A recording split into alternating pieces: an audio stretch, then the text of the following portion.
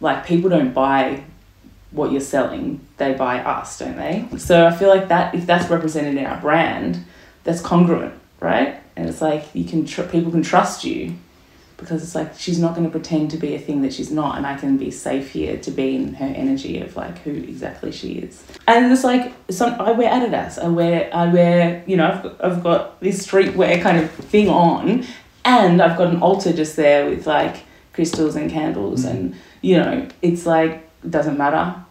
It's congruent because it's me. Some people are like, oh, are you street or are you spiritual? I'm both. That's my life. But how delicious that those two things could coexist. Totally, and they can, because somewhere where says that they can't. Just a construct of bullshit says that they can't, you know? It's like, look at someone who you love and go, oh, okay, maybe I'm the, you know, so I go, I'm the Tupac and Esther Perel, right? If Esther Perel and Tupac had a kid, that's me.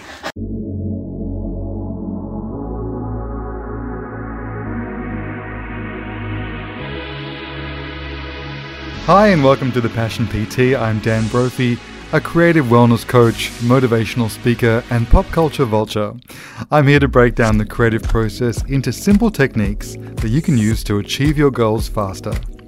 The Passion PT philosophy is that everyone is creative, and by developing and enhancing your creativity, you can improve how you work each day, nurture a hobby or side hustle, or even use creative play as a wellness technique.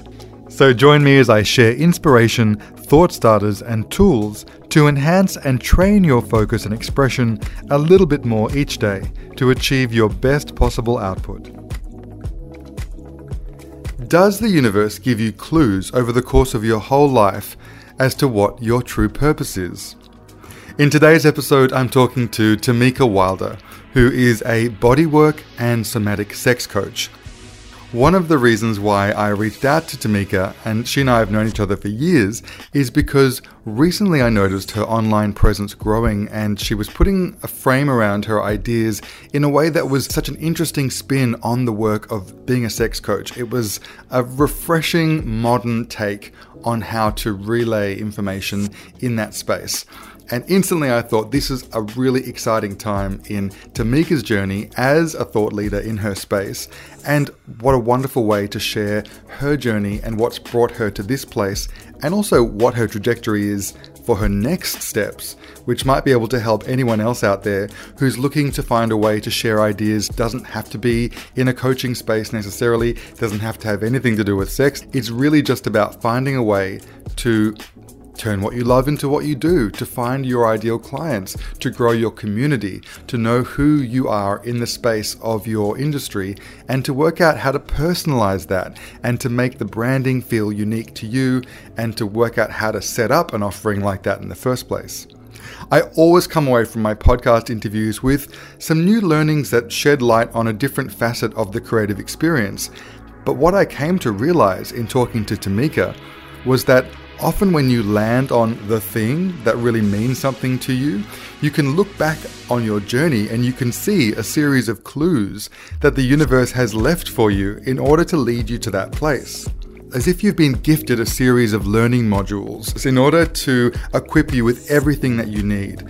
And by following your inner compass towards things that you are passionate about, you actually will lead yourself in the direction that you're meant to go in. Sometimes we think, if we haven't done a career out of a passion, was it really worthwhile? And actually, yeah, it was, because in order to get to where you need to go, you need to follow those leads. So in this chat, you're going to hear about the benefit of working with a think tank, as that's something that Tamica's doing right now. She's part of a group that shares ideas, and she talks about the reason why you might like to do that and what she's gotten out of that process. Her approach to branding is a really interesting and refreshing angle, because many people are overwhelmed by the idea of what their offering looks like in terms of branding. We discuss gathering research and being hyper aware of what other people in your industry or field are doing, sometimes just for the purpose of ignoring it or going in the opposite direction, and working out what's right for you. And we also talk about the importance of turning up to the page or the screen or the camera or the instrument, regardless of how you feel.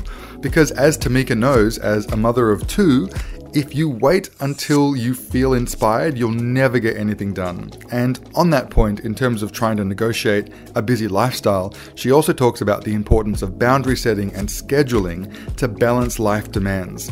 If you want to get in contact with Tamica, her Instagram handle is @orgasmicmama, and I'm going to link that in the show notes.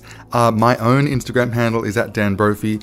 And like always, if you find the conversation inspiring, the very best thing you can do is share it with someone that might find it inspiring also.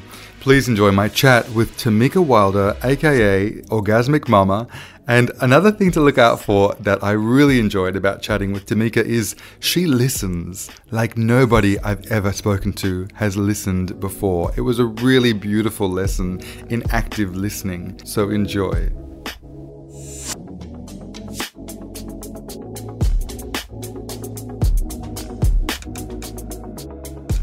So, Tamica, thanks Hello. for having a chat. You're so welcome. So I like to start by asking people, when someone says, hey, what do you do? What do you tell them? I tell people that I'm a somatic sex coach, and I help people learn how to have good sex with the tools they have available inside their body.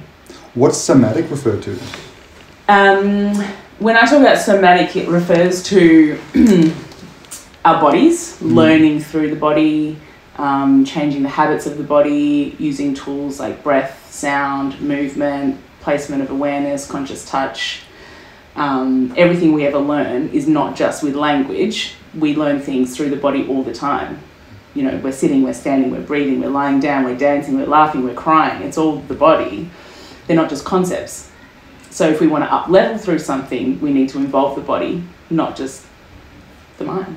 When what was the process of discovering that was your in, and what were your clues along the way, even far back when that was just on the horizon? Did you go, oh, there's something in this, there's something juicy that I need to know more about this? Yes. I share this story a little bit, like when I talk to people about how I got, to where I am and what I do. And really it was about the fact that I was doing lots of changing my narratives, changing my mindset and healing from some of the traumas and things that I've experienced in my world. And I was like, oh, my mind's good. I feel good about this, I feel solid of the mind. But why is it that when this person might put their beard on my leg, or, this temperature on my body, I lose myself again because my mind's good, right? Yeah. So I was feeling life in a different way by attuning to my sensations and realizing there was still work to do. So then I'm like, the body was holding the keys for the next level. The body knows. The body knows, the body keeps score. Yeah. So it was really just when I started experiencing sensations differently, or realizing that I was still in a trauma response or still struggling through my felt sense, that I needed to go there. And how long ago was that you started to think about it as being a vocational pursuit? Oh, yeah. Well, I feel like it was when I first started studying kinesiology, because I started learning a lot more about meridian therapy and acupuncture and moving energy and things like that. And, I was lucky enough that when I was a child, my mum would take us to a kinesiologist or take us to get muscle tested. And so I always had this knowing for that inside of my body and inside of my repertoire. And so studying kinesiology, I was like, it's more than just chit-chat language. So that's when it began. And then I studied EFT tapping, and that deepened that again. I guess that was like 10 years ago. Was that off the back of a previous tertiary education journey you'd been on, that you then came to kinesiology? I just knew that it was the next thing. I was working as a youth worker and doing case management and just working with kids that were like really intense in the education system. And the things that I wanted to try, and I started working with them on the system, there was no place for it inside the system. And I was like, this is not it anymore. Like, I can't keep doing this quirky stuff. They were loving it, but I was like, I need to expand this. And so I left that completely and went kinesiology, EFT, etc., tantra, etc. For those who don't know, because one of my biggest breakthroughs came from going to see a kinesiologist for a few months at a point at which I was in my bad life, career block, self-destructive, and was me sort of experiencing really bad back and neck pain. That was a kinesiologist was recommended to me, and my discovery. And he was like, "Well, you're actually trying to protect yourself by curling in on yourself." And I was just like doing this to protect myself from all the negative, depressed people around me in like a nasty sort of corporate environment. Yeah. So but if someone said to me, "What does a kinesiologist do?" I can't really wrap it up nicely to describe it. But what is a kinesiologist? I'll do my best. Kinesiology is based in Chinese medicine, but it brings Western influences. You work on every single aspect of your being. So emotionally, physically, energetically, muscular, nutritional, lifestyle, esoteric, beliefs, all of it is in kinesi. And essentially we use muscle testing to chunk down into the priority needs of your body. Use all of those aspects of the being to find the truth of the story your body's trying to tell you. So the hunching over, your body's trying to tell you, I feel unsafe, but it can't tell you that any other way. The language, you needed, the cognitive language and the language that we're using right now from the kinesiologist to say, oh, this is what your body's trying to tell you. And you go, oh my God, that makes so much sense. Yeah. Yeah. Isn't it funny? Because, through that process, you then discover so many other things, but usually there's a nice jump off point or an entry point into that learning that comes from something you can't ignore anymore. It's funny how you get clues that might have been there, but so subtle that I wasn't able to pay attention to them until it's so bad that my sleep is out of whack, and I'm going to go get special shoes fitted because I'm walking with a limp because I'm so out of literally, metaphorically and literally out of alignment. Yeah. And I'm seeing all these costs rack up on these extra practitioners I need to go to see that are just dealing with byproducts of what is ultimately a life issue. And isn't it funny to think, in my situation in particular, it was like, oh, you're just in the wrong career. And your truth is so out of alignment that you're dysfunctional and you're creating a dis-ease in your body every day. Yeah. Well, in terms of where you are currently, what does that look like as far as turning an interest and a passion that you have for this way of working into a business, into a way of working with clients, into creating a space in which you can people can find you? I feel like what's happened for me is that I just I had a similar situation where it was like, enough. I can't tolerate doing anything except my authentic passion. I had my own body's version of like, need a new path, new job, not job, but so a new role. And to take what I've actually been learning since childhood. Actually, I've realized that every single thing that's happened to me, or that I've chosen or not chosen, every relationship, every moment, every person I've ever met or shared my body with, every conversation has led me to where I am now. And it's like that moment of, this is where I'm meant to be. Once you get to a place of being really happy and grounded and satisfied with where you are, I reckon that you can always trace back and realize that you've done modules throughout life that have led you to that place, or that have prepped you for that, or given you crash courses in the thing you needed without even knowing. You've just been gifted this series of almost like learning modules to take you to that place. Yes. For me, I was recently thinking, well, why was I so intent on being an actor if I was never going to pursue that? And it's like, because everything I do is so performative. Yeah. Why did I think I was going to be a director because I actually need to make stuff in order to get my ideas out? But why do I ultimately keep getting hooked on trying to tell stories about people not living their truth and needing to be creative in order to actualize? That's because that's what I need to do, and that's what I'm going to need to facilitate for other people through the work that I'm making. Oh my God, it all makes sense. It's so cool, isn't it? Yeah, and I was like, I've been doing this since I was a kid, since going to people's houses and going, can I look at your room so I can understand how your mind works by seeing how you arrange your toys? Like that. that to me, so adorable. that was like what I'm playing a reverse whodunit in terms of going, this is what my journey's been. What about you? What have you been observing in what modules were you inadvertently taking that led you to this place? I guess going all the way back to childhood, I do always remember some of my most visceral memories are actually around pleasure and sensation and orgasm in my body.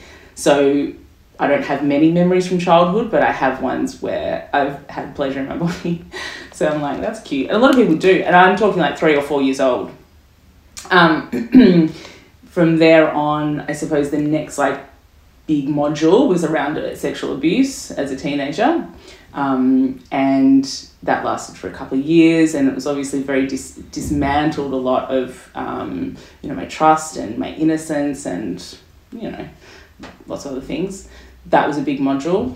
But the next, I guess, decade after that was just like I was learning bodies unconsciously. I was learning about people in a big variety of ways. And then I rapped, like I did poetry and rap for a while, and I really loved doing that. And I wasn't great, I don't think. Who knows, whatever. It was fun. But I think that was the piece around claiming my voice enough to talk about what had happened to me. And I didn't realise it at the time. I thought, I'm just doing my artistry and I'm creating poetry and it feels lovely. But actually it was all the practice of bringing everything forward that had happened. And that culminated in then going to the police station and, making proper reports and putting this person in jail and pulling together all the other girls that had ever happened to. It was all about vocalising, it's like, that's so weird. Where did it... It's just like you're sharing, like the toys and it's... Yeah. But also the thing that I love is that people would sometimes think, if you're not going to be pursuing the craft to the degree that it is your job and it is the only thing that you do and you are successful as that thing, is it even worthwhile? Oh my God. And this is what I hope that the purpose of all of the things that I'm making through my channels is, it's so worthwhile, and you don't even know how worthwhile it is because you won't know until you get to the next thing. Yes. Until years down the track, you're like, well, that's why I pursued that thing. Oh, because I needed to develop that part of my expression, or that one little wing of myself that was as yet untapped, needed to be actualized through that process. And it took a weekend workshop, or it took 3 years of play in that space, but just because it wasn't my job officially, totally doesn't make it any less vital. Yeah, not at all. It makes it even more vital in some ways, I think. Because if we're just choosing our job, if I was just choosing a job for the last 20 years, then I wouldn't have anywhere near the story that I have now, or the creative expression inside of the way that I'm of service now. I would just be like, oh, I left a corporate job and now I'm trying a new thing, But I was very willing to do lots of different things and just say yes, not sure, say yes. If you were to describe what the most actualized version of this somatic healing work looks like, do you think about, yes, success for me now looks like working in this way, having this sort of practice, being of service on this scale? Yeah. Success for me now looks like serving on a really large scale. So very much one-to-many are the structures I want to put in place. I see lots of one-on-one clients and couples. I work a lot with women and mums who are reclaiming their sexuality after birth and, understanding that their body's different now and the pelvis is different and mum and tummy and all that kind of thing. Because popping sexuality inside of that actually goes against the social norms a fair bit. Because inherently, mums aren't supposed to be sexual, but, MILF is the second most ever Googled search term for porn. So, everyone's pretty intrigued with the erotic mother. Anyhow, so one-to-many, I can't just spend my time on Zoom or in this room one-on-one. I'm a messenger. I need to spread a message of permission. And that then is in service in homes, I feel, to create sex-positive homes and to create empowered parents that then pass on empowered messages to their kids around sexuality. So we're not recreating the same shame and terror and hiding and stories. So yeah, that's success for me. One to many is like all that comes to mind, but there's a lot inside of that. Like I have big visions. You can hear and see that in my face. I'm like, how do I answer this question? It's great though, because also as you set the intention towards one to many, because it can have so many different, that can actualize through a number of ways. Yes. Podcasts. Also film. So like films, like people have come to me with films ideas, like erotic films and documentaries and things like that. I feel like that would be pretty cool. Yeah. It makes sense in that video would be a great way to. For me, I always just think, okay, what is the lowest barrier to entry for people to understand my ideas? Yeah. It's less. Once upon a time, it was about what do I, as a creative person, want to make? Mm-hmm. And yes, it is that. But actually, if it's made and it doesn't resonate or land or even be received in the best possible way, was it as effective? And now I think, retrofitting a concept based on the most delicious, palatable way that the target market can consume the idea is, to me, what is successful. Yes, because then you're in service, because people can actually consume it. Otherwise, it's just may as well be on a hard drive. How do people find you, and is that the challenge? Mostly Instagram and word of mouth. I do lots of, podcasts like this, and people ask me to write on their, in their magazines and feature on different bits. So people stumble upon me. But word of mouth, is a lot, which actually feels quite small when I say that. I'm like, people just tell others about me. Is that okay? This is what comes to mind. But what's the challenge? I think it's actually getting all of my ideas and sticking with one for long enough to really chunk into it and create the solid structures and systems. So I have a foundation, and then from there I can have arms, and legs and branches. Well, when I think about being one to many in terms of how I'd like to manufacture my propaganda, I think about the way in which I want to be able to meet people through this podcast, and the way in which I had a friend who contacted me because we used to be in the same building. They were a graphic design company downstairs, and we were a content agency upstairs, and she said, my boyfriend wants to get into being a photographer. Would you mind just having a chat with him? Because I get the feeling you'd be able to steer him in the right direction. I was like, give him to me. Can't wait. Okay. And we chatted for an hour, and I just was able to go, where are you at right now? Where are you stuck? What are your pain points? And I was thinking, okay, well, and I was able to really just have a lovely, delicious conversation, which was as beneficial for me as it was for him, in terms of, I came away from it going, great, now I know that when you're a creative who is in a day job but doesn't allow you to facilitate that, what do you need? You need to be able to have the talent part of your thing, which is being developed, and you need to have the talent for your talent, which is, how do I create a desirable business offering to facilitate and expand on the thing that I'm getting better at over here. And even just talking it out in a really compartmentalized way was so great for me. And I know that I'm going to now make a piece of content that allows many other people who are in a similar situation to Joe, yes, no matter what craft they're doing, not necessarily the photographer breakthrough 101, but the new creative trying to make an inroad into a new form of expression 101, that will allow me to turn that one-on-one conversation into something bigger. And that's how I'm doing one to many. So maybe the way in which you're meeting people face to face will add to your case studies for how people in the wider context can use your ideas. Totally. Endlessly it does. Like all my notes arrive as posts, like in the next days, Isn't it? Yeah, totally. That feeds the... Because also, as a content creator, sometimes the challenge is, how do I come up with enough fuel for this machine? Yes. But if you're focusing on service, you're unable... You've got so much stuff you want to get out, because once it doesn't become about how can I make a pretty picture or a nice piece of graphic, once it goes, my community really needs to know this. Yes. That's a great inroad into to getting active. Yeah, they keep saying the same things, and now it's my responsibility to package that in a way that I know another 150 people will be, having the same issue. Like, package it, give it, before they ask me for it. The packaging is beautiful, actually, and that's one of the clues.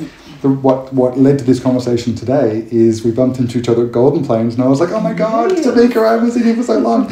And then I checked out what you were doing on Instagram, and I was like, this is good. Like, I could see that it's a newly developed form of expression to take real life conversation and turn it into graphics. Is such a funny concept that the average person's being expected to become a brand creator, designer of sorts, which I love. I think everyone should be forced to flex in all those ways.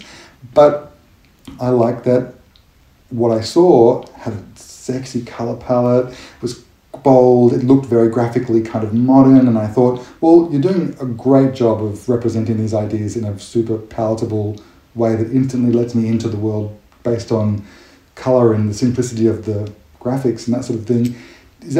Was that all your design? Did you have to get inspiration from somewhere? How did you decide that was the look?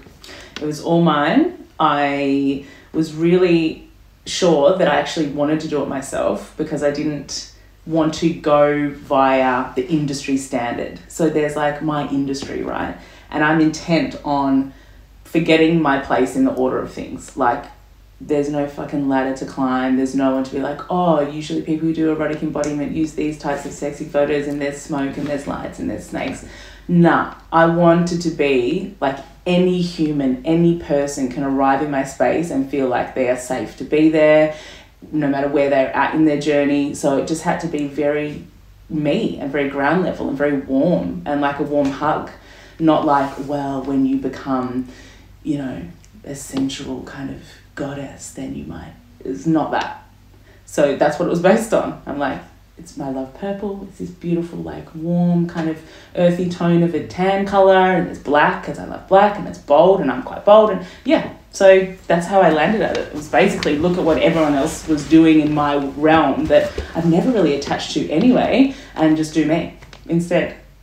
It felt to me like really. If you told me that this was just a streetwear label that I could buy into, I'm like, I'm there. And I think that is so exciting because I think for anyone listening to this who looks at what their industry is doing and thinks, that's not really me though, that doesn't mean that you're out of step. It actually means that what you're going to do in response to that is new and necessary. Totally. And you. Yeah.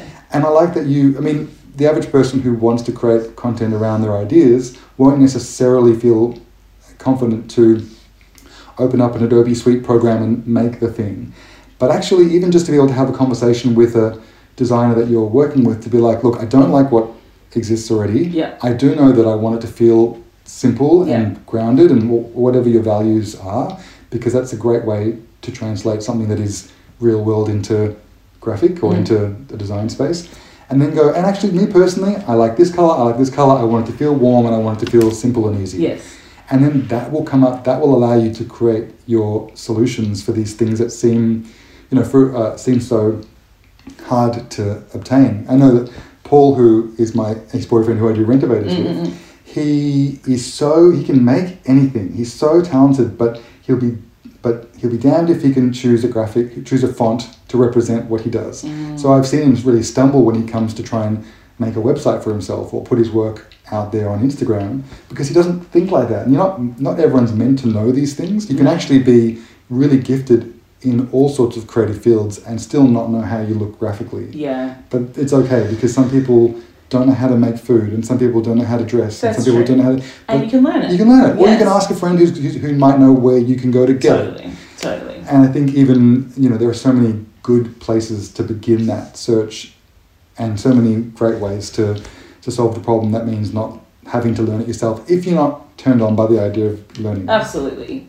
That does make me think of the fact that like people don't buy what you're selling, they buy us, don't they? Well, they buy how you make them feel. How they make you feel and like, oh, Tamica talks like this and they want to be around our energy. Like I'm sure people who arrive in your space are like, oh, great. I don't know why I'm here, but he makes me feel good. That's right, yeah. And I want more of him, like the way he talks, the way he says the things. So I feel like that if that's represented in our brand, that's congruent, right? And it's like people can trust you because it's like she's not going to pretend to be a thing that she's not, and I can be safe here to be in her energy of like who exactly she is. That's so nice for me to hear and be reminded of, because instantly I'm thinking I've got a couple of logo ideas in mind, and I'm like, well, I'm going to get rid of the black and white option because that's just not me. Don't you? You're never going to have a black and white experience. No. It's going to be primary colours at the very least. Exactly. Awesome. And it's like, I wear Adidas. I wear, you know, I've got this streetwear kind of thing on, and I've got an altar just there with like crystals and candles, and you know, it's like, it doesn't matter.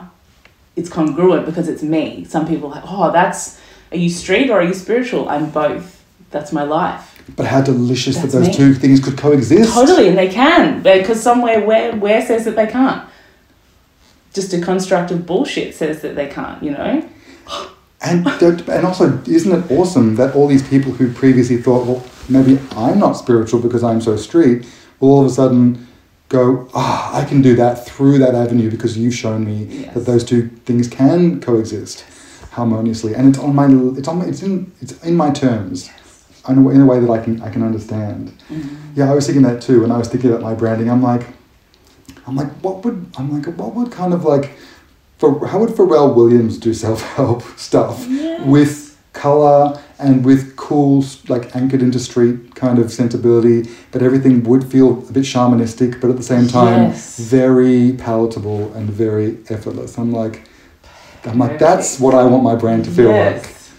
I think that's actually a really commonly suggested tool to use. It's like, look at someone who you love and go, oh, okay, maybe I'm the, you know, so I go, I'm the Tupac and Esther Perel, right?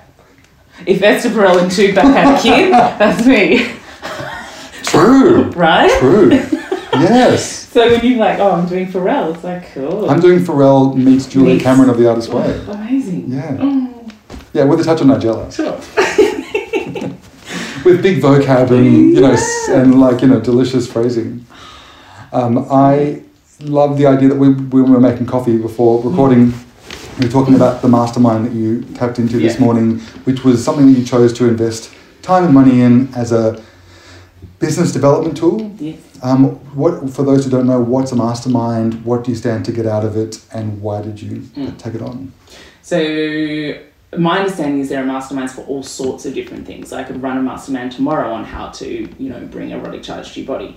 This one I chose was specifically for business because I wanted to build those foundations I spoke about before and, you know, learn from someone who's done it how you created the foundations and then all the branches, you know, and it's important to me to have more than one stream of income. So I looked at someone who I thought was doing that really well and opted in. It was also, I believe it's really around like getting a group mind. It's like a hive mind. So you buy a whole team of brains.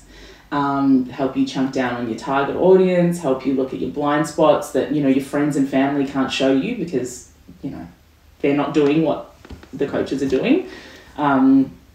And yeah, what else is in a mastermind? Oh yeah, so we come together and like do fortnightly meetings and we have one-on-ones with the leader.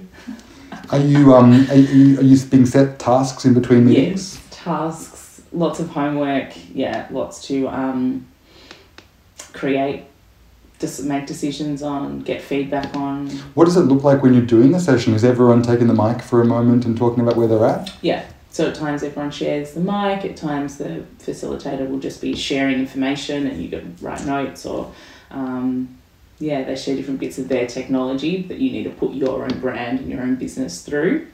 I was very conscientious. Lots of people offer masterminds, lots of people offer coaching, but it's like the same thing that I applied into my brand. It's like, who's me? Like, you know, who are my teachers? Not just like, oh, I see you earning all this cash and I see you having big influence, but do we talk the same language? That was super important for me.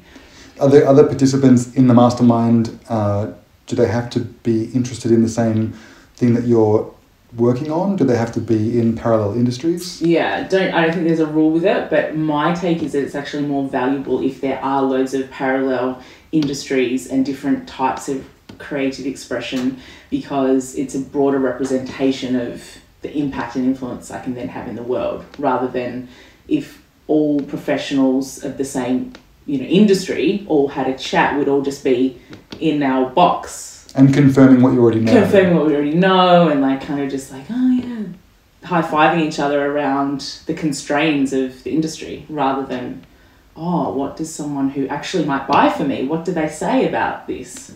Or someone I actually want to impact, what do they say about this? What are some questions that you asked before signing up to this particular group? I asked, am I going to learn exactly what you used to create what you've created? And how's that going to look placed inside of my industry or laid into my offerings? So I had them really explain what their foundations would look like inside of the realm of sexuality. I asked questions about how willing everyone is in the mastermind to actually be of service to one another, and whether anyone's going to have an issue with working with someone who's a sexuality professional, because that was like, I wanted to be really free in my expression. It's very important. If I'm going to spend time with these chicks, I'm like, can you palate all of me?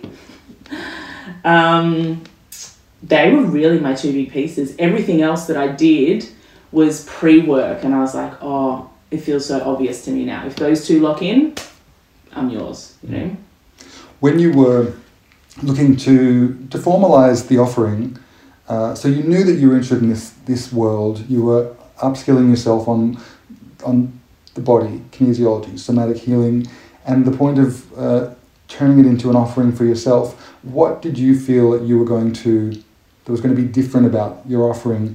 And when you started to work out how to share it information-wise beyond the one-on-one, did you have any intentions around, I'm going to make the information feel like this, be really easy?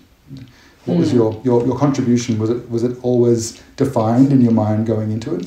I just started to breathe more life into that thing I said before around being palatable, being gentle, being a safe and soft place to land, accepting people just as they are kind of thing, rather than, you have to be a certain type of person to access work with me. I have a niche, but inside of that, it's like you don't have to, have done anything beforehand. And so that was part of what I continued to tweak and like make sure that I was putting out. Approachability. Yeah. What else?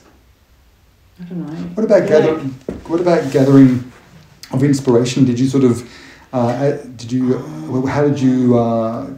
consume, what other stuff did you consume along the way in the process of devising your offering? I feel like I haven't done loads of that. I feel like there are some of my teachers that I like, and I'm like, I know your teachings, I love them and appreciate them, but I reckon and I don't know if this is okay or not, but I reckon I just create based on what I know to be true about my experience of the world and all of my training and what I know people need, and I just go for it. I don't necessarily test my stuff through the lens of other very often.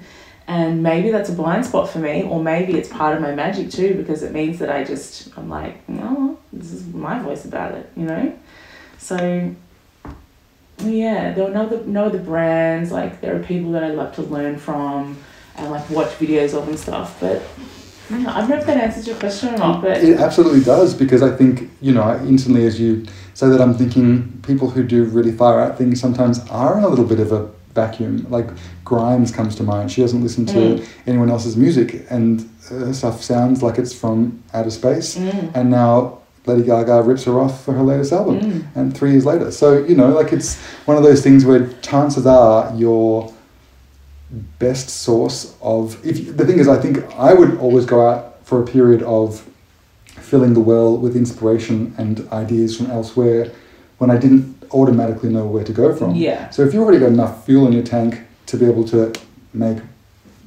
work and have action, you don't necessarily need to go and find other forms of inspo necessarily, because it's there. And then if you get stuck, you're like, oh, I've done all this just fine, but when it comes to my podcast, I just want to see what a good format looks like or sounds like. So I might go and go out and gather. Yeah. And having said that, it's not like, I mean, I always want to be reading books. I always want to be, feeding my mind, I think. But it's more like working on mindset rather than what are they doing and how can I do that. What's been a big challenge that you found in creating work in this space? What's been a big challenge?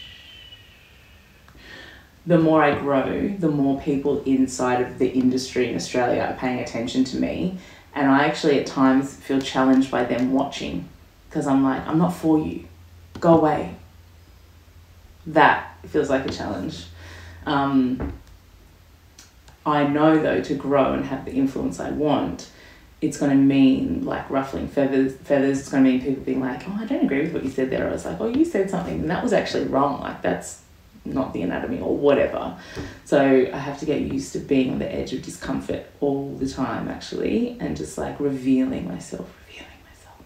So that is a brain break. It's a challenge. It's a great thing to acknowledge because fortunately, any fear you have around being watched will be trumped by the importance of reaching more people. Exactly. And therefore you'll be forced out of your comfort zone. But it's also good to know you'll just need to do some work around safeguarding yourself from being potentially stifled by the observation. Totally. Yeah, that can't create inaction. Yeah. And often even like just you saw my boys downstairs, like they're nuts and they take so much energy. Sometimes I'm just actually physically tired. I'm like, I'm stretched, or I can't grab my concept today. Where is it? If I override that and show up in front of a camera anyway, all of my energy comes back. All of my aliveness arrives. The flow just comes. But if I was to wait until I'm like feeling great, I would never do anything. So it's like when I encourage people to self-pleasure and to like take care of their bodies, it's like if you only did that when you felt good, you would never do it. You do it, you have to reverse engineer this shit. So it's the same as my creative expression. It's like I have to just go from nothing and then it arrives. And chances are, with creative expression, you're more than likely either going to be in the mood or not so much in the mood, but then you get there and it's going to be there. And if it's not, then that's okay too. Yeah. And I just think that why not just turn up just to see, Turn up. And make bad work that day.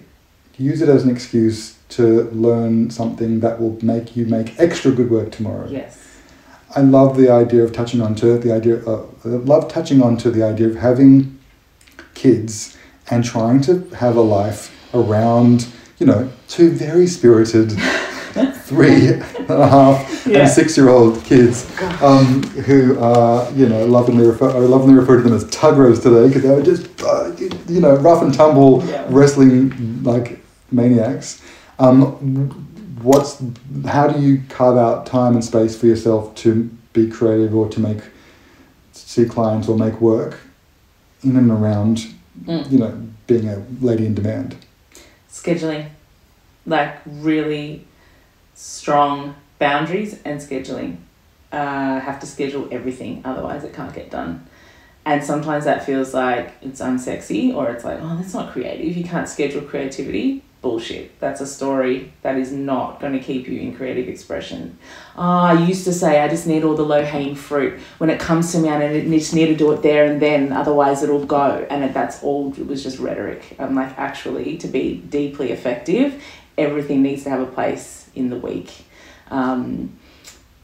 So it's like a luxury to be able to do it anytime. And if you're not someone that can do it anytime, fall in love with scheduling.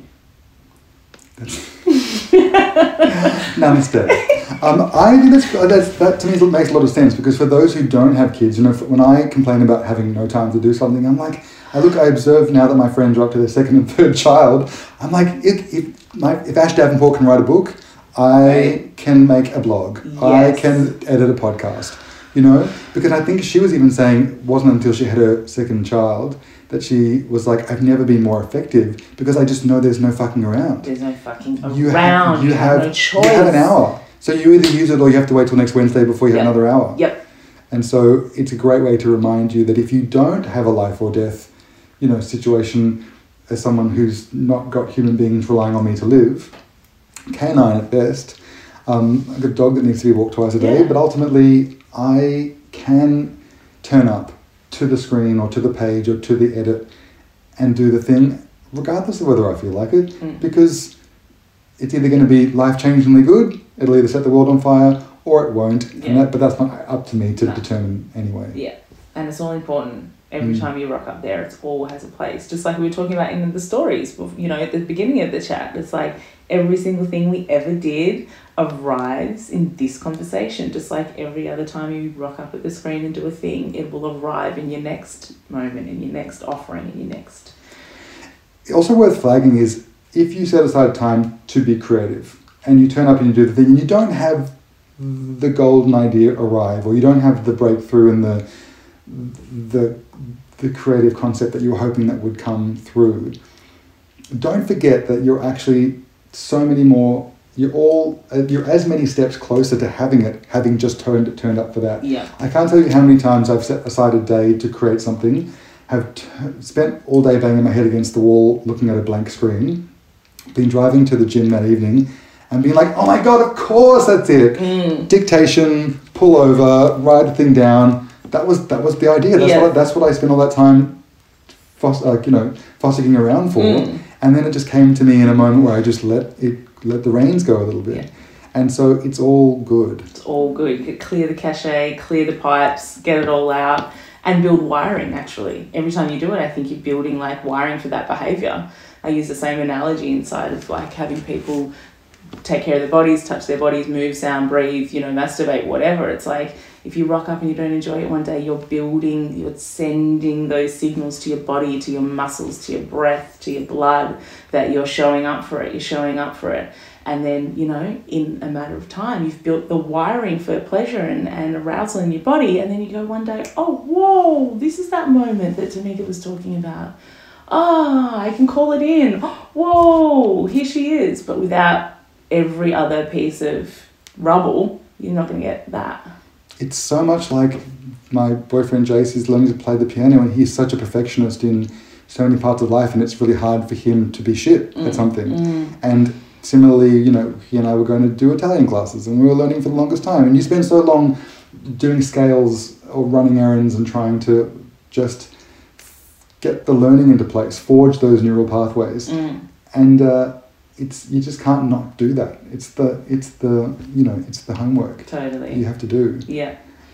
We get everything so immediately now. We're probably a bit unpracticed at the long game in lots of ways, I think. Our brains, with our devices and the way that we live, it's fast, want that.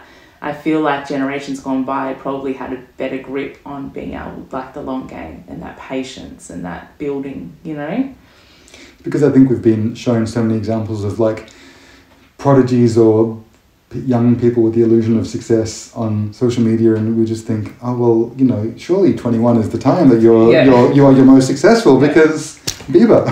Because Bieber. Yeah.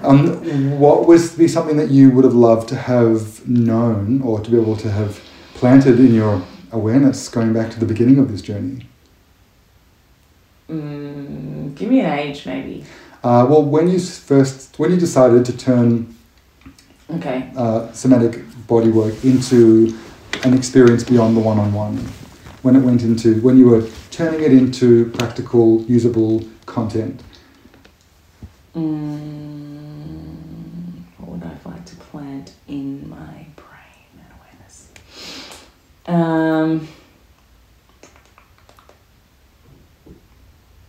I think it's the reminder that there is a student for every teacher, and if somebody rocks up in front of me with the willingness to have a conversation or opt into learning, there is always something that I can offer. So it's the piece around good enough, really. It's there's always a piece of wisdom that I've been taking for granted that lots of people don't know. Just because it's easy for me, it's not for everyone. I think I forget that at times. So that, I think, when I lead with that through my days and in my educating, it's this sounds simple. It's not super simple. So, yeah. That's so great to remember. because the thing that you do most easily doesn't seem that impressive to you. Yeah. Because you do it easily. Yeah. But other people don't have that reality. And you are able to be of service just by sharing that information. And isn't it lovely when you first have the who me experience of people coming to you to ask you for your opinion, and I'm sure if we backtrack in our lives, the things that we're trying to share as thought leaders would be things that people would sniff us out to talk to us about at parties. Exactly. And that happens all the time. Yeah. Or in the inbox, like, oh, I just got a quick question. Okay, this is... So great reminder, like the universe / your friends / strangers have probably been giving you clues for years as to the thing that you should be sharing. Yes. Say that again. The people around you / your friends / the universe / strangers on the bus have probably been giving you clues for years as to the thing that you're meant to be sharing. It's true. And I'm like so passionate about when you say that, and it excites me because forever people have always been talking to me about sex, their body, pleasure. From teenagehood onwards, I had a sign on my head saying safe person to talk about sex with. And why it took me so long to that was my thing. So yes, true, I agree. People would come up to me randomly and go, I just started writing in a journal. And I'm like, tell me more. I just must have let people go, oh, he's living in pursuit of his creative exploration. He'll be a sympathetic ear to talk to about this, or the opposite of that, which is, I'm so blocked, I don't know what to do about X. Yeah. And in one way or another, they would have that conversation. Yeah. And because consciously or unconsciously, they knew that I would be like, Dish, tell me more. Everything. Yeah, I need to know. And they want to show you that little bit. They were like, hey, this guy knows this little bit. Hey, look what I did. Yeah. You know? Exactly. And I love that I would have had infinite energy to talk about it because I just am so interested in it.